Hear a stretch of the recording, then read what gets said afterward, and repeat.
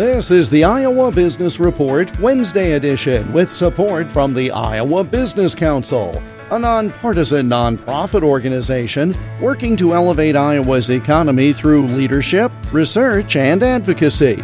More at iowabusinesscouncil.org. This is National Small Business Week. With a record-breaking number of new businesses forming in the past few years, Keith Hall of the National Association for the Self-Employed told me just how important America's small businesses are to the overall economy. Regardless of what you think when you wake up in the morning, your leaders, the leaders that you have chosen, all of them say the same thing. And that is small business is the backbone of the American economy. Through the recession of 2008, 2009, throughout the pandemic, there was only one segment of the American economy that continued to grow, and that was small business. It has always been thus, and I anticipate always to be that way.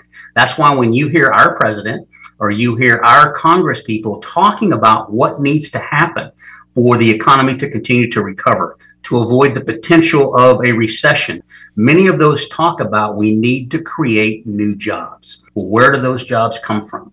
Over 70% of all the new jobs in this country come from small businesses. They talk about it up there, but individual small business owners are actually doing it every day.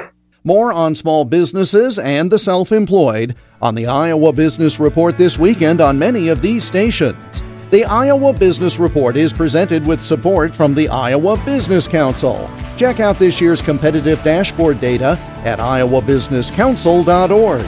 I'm Jeff Stein for the Iowa Business Report.